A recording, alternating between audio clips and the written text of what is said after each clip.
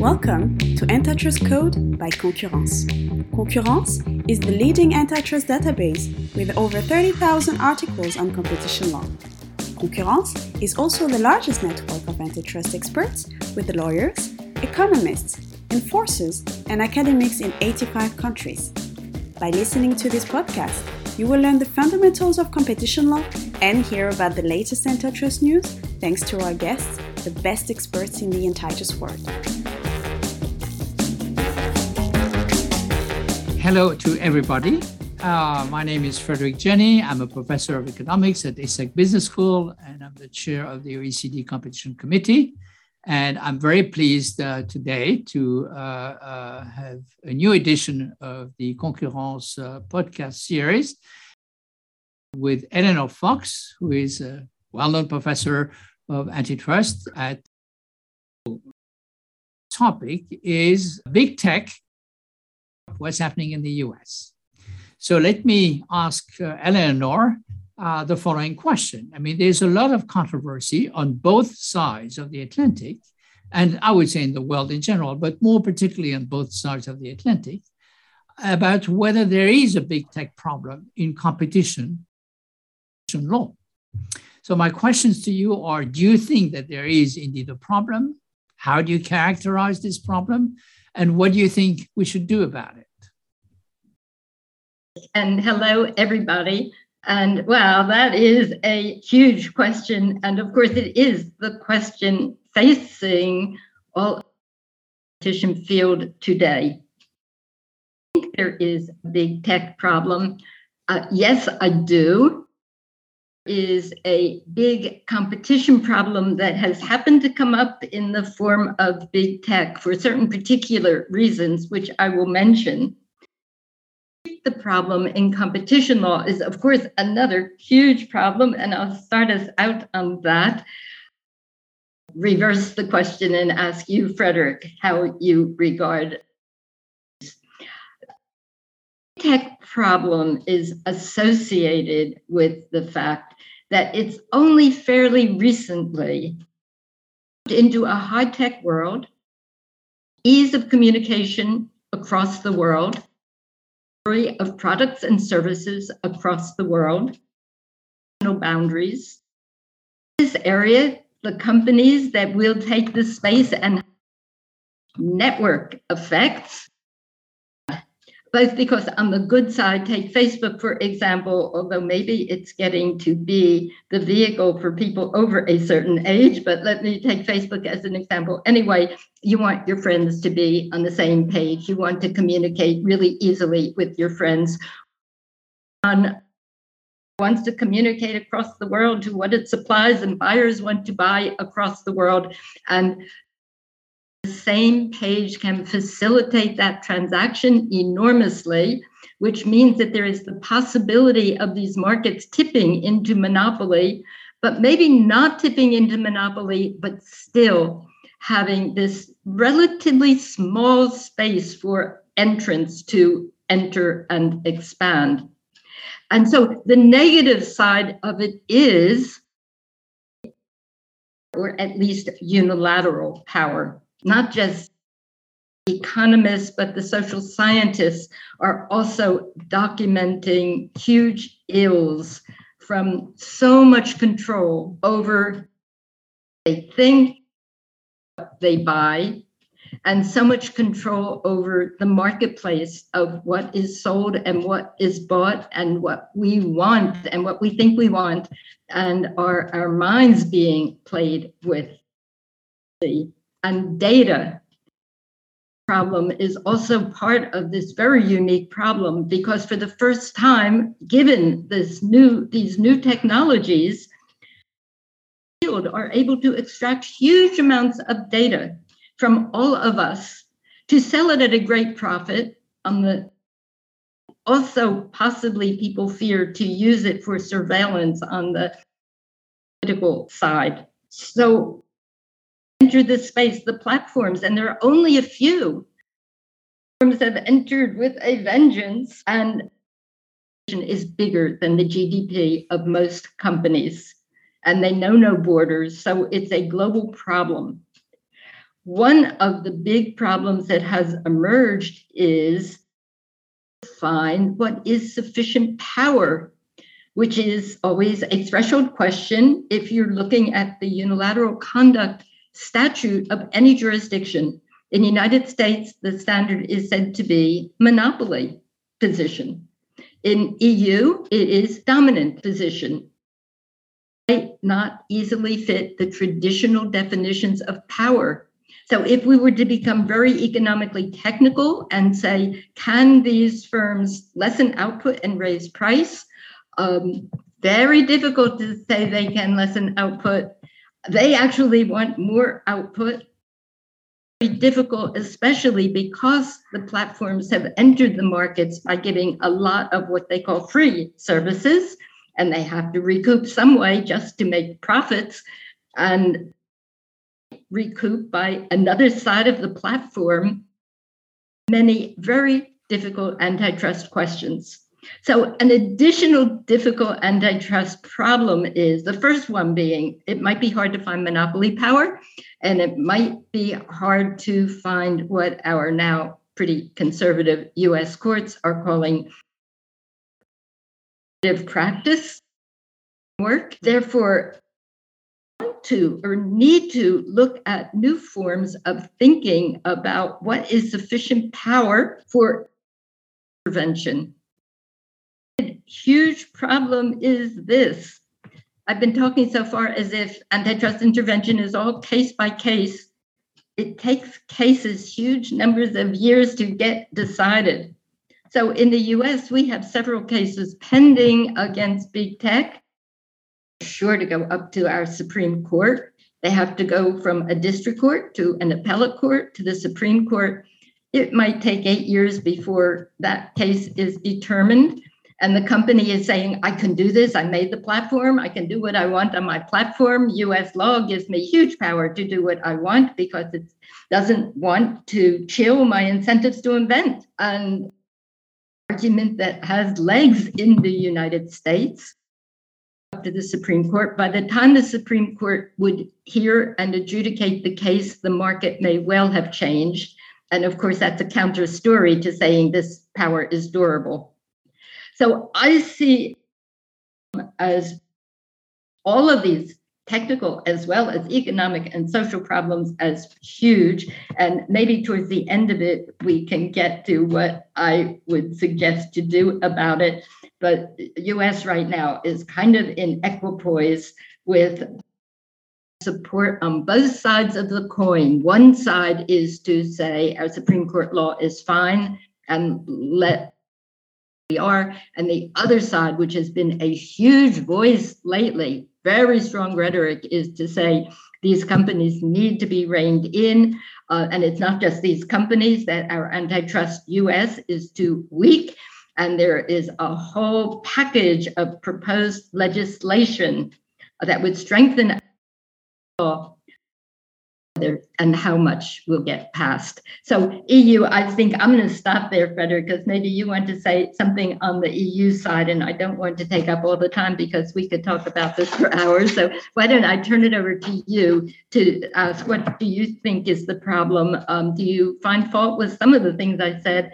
And you might want to go into the area of solutions as you like. Thank you very much, Eleanor, for this lively presentation of the issue as it is in the US. The thing that struck me was the fact that you said not only do we have a problem, but we have a problem of unilateral power.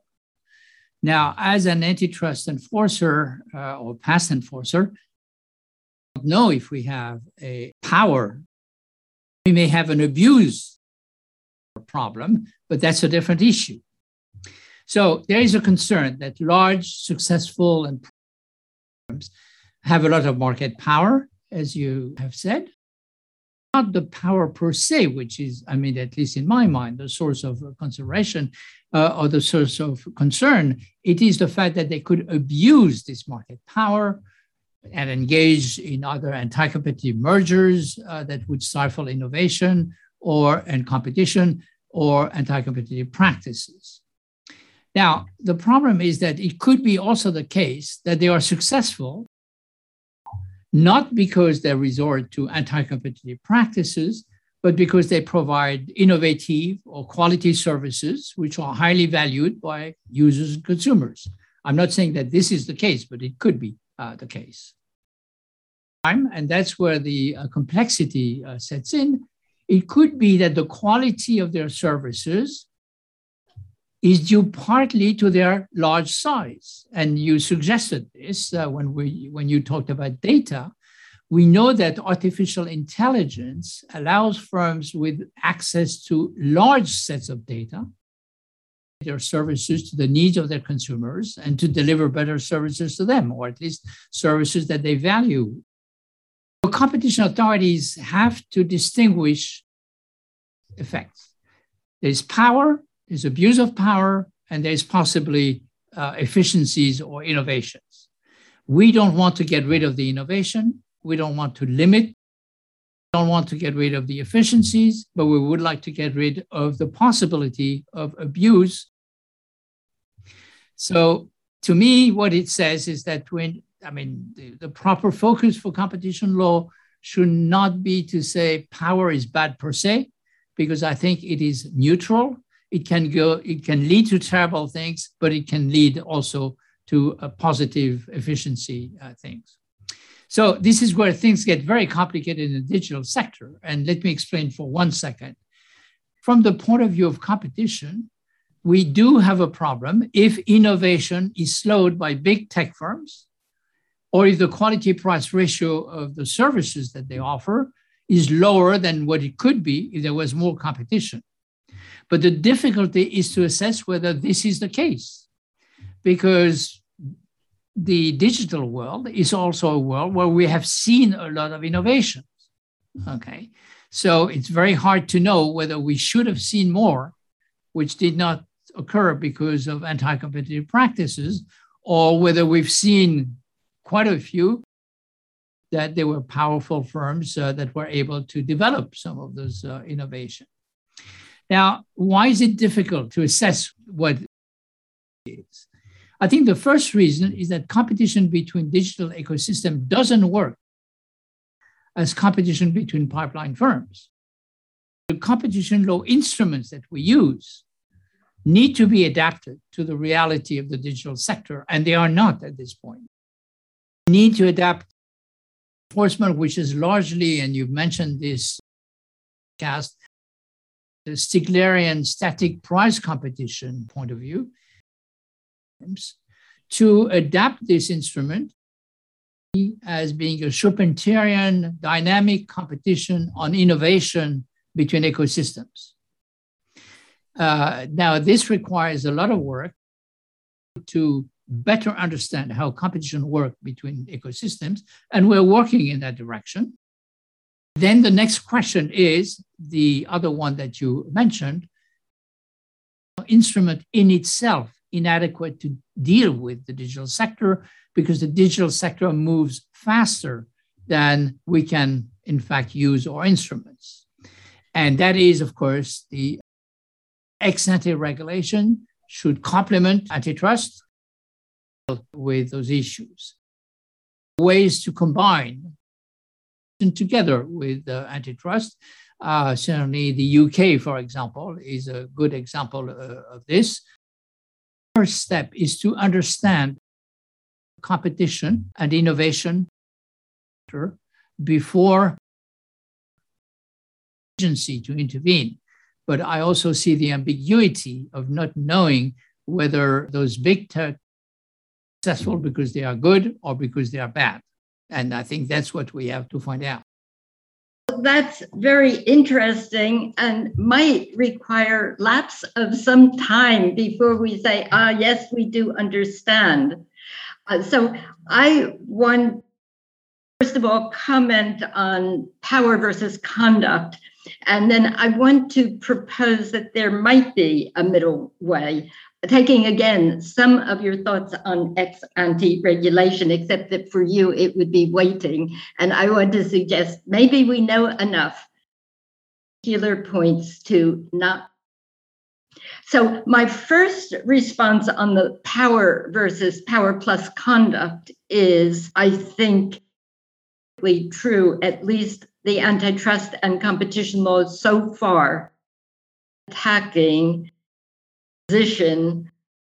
monopoly position require conduct along with it, which is the abuse. There actually is a movement that would undercut that or push back against that. And that is the movement, which is called loosely Break Up Big Tech. You see it all over. It was in our last presidential, the president with the campaigns, but also Neo Brandeis School often will have these statements in their position papers. Big tech is just too big. It has to be broken up. On that line myself, legislation would actually do some, for example, of the big gatekeepers from the business on their platform. I am not in favor of that. I don't think we're going to just break up big tech. I do think I learned a lot about abuses of these firms. We've also learned a lot about what the firms give us. And you've mentioned a lot of the pro-consumer things that they do give all the people that the people want. The people might not be happy if a sledgehammer broke up big tech because they would be losing their friends and their business community that they had wanted. Is that there are of practices abusive, clearer law.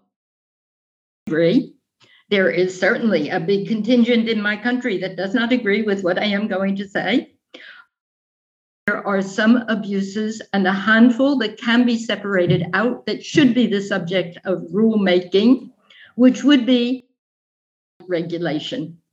And I think our Federal Trade Commission could do it under its rulemaking power, although its power is somewhat in question and Congress might need to reinforce its power. I would like to take a leaf from what the EU has done and what the UK has done in identifying certain practices. And I might even make them narrower. So for example, I give you the example of what Facebook did to Vine. Vine at this time for producing videos, its users, wherewithal to the users to make very, very short videos that they could send immediately to their friends. Facebook in this space and thought of that as a competitive. Vine was on Facebook and expecting to use the usual data flows that were available on Facebook. And as soon as Zuckerberg heard of this, Zuckerberg said to his people, cut off their data. So that was one incident, which I call sabotage on the platform. And there are people who say, yeah, able to do this because it's part of the freedom of firms to do what they want on the platform they have invented. And indeed, our federal judge in FTC against Facebook so applied the US law and said for exactly that incident, that's okay. It's not a violation of US law, citing Trinco and several other cases along that line of freedom to do what you want when you make the platform. No duty to deal in the United States, except in a. So I think sabotage on the platform because someone has gotten too good, as that's just abusive, illegal, and anti-competitive. And we shouldn't have to go through the measures of determining monopoly power. FTC against Facebook also threw out their first complaint to say, for me to even think that Facebook might have monopoly power. This power problem is a real problem in the United States. So we shouldn't have to parse that question every time. And we should, every time such an incident as Vine comes up, we should know that's wrong. They can't do it. And if it's not a violation of our antitrust laws now, it should be a subject of FTC rulemaking. So sabotage on the platform when you're a big gatekeeper platform is one. others, but I'll say this also because it's in a different sort, interfering with interoperability and data portability. I think rulemaking can be done without destroying any of the good things that platforms give us. I agree with you, and I do think that there may be also middle ground in terms of reversing the burden of proof in some cases when one is dealing with a very powerful firm, just for the reason that there might be want to be more cautious than. Now, examples that you gave, that you raise is of antitrust law so narrow, particularly when it comes to refusal to deal, that it doesn't see that there can be an anti-competitive practice try to competitor from surviving by cutting off. In Europe, that practice would certainly have been considered to be an anti-competitive practice under European case law. The next question is whether it would have taken too much time to get out. In the meanwhile, this competitor would have disappeared from the market. In that case, there is a need to have a more procedure. And this is where the question of ex-ante regulation comes in.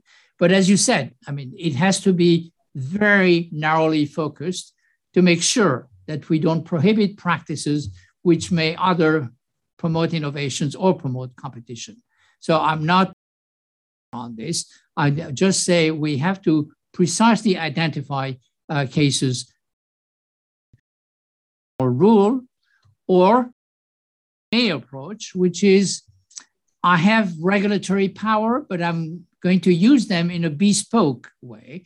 I'm going to tailor my regulatory powers to each specific case. And I think that this is less threatening than over-the-board regulations. So that might be also a possibility. Thank you very much for this exchange. We have tried to converge, and I think that we see that there's a need for a middle ground on those issues.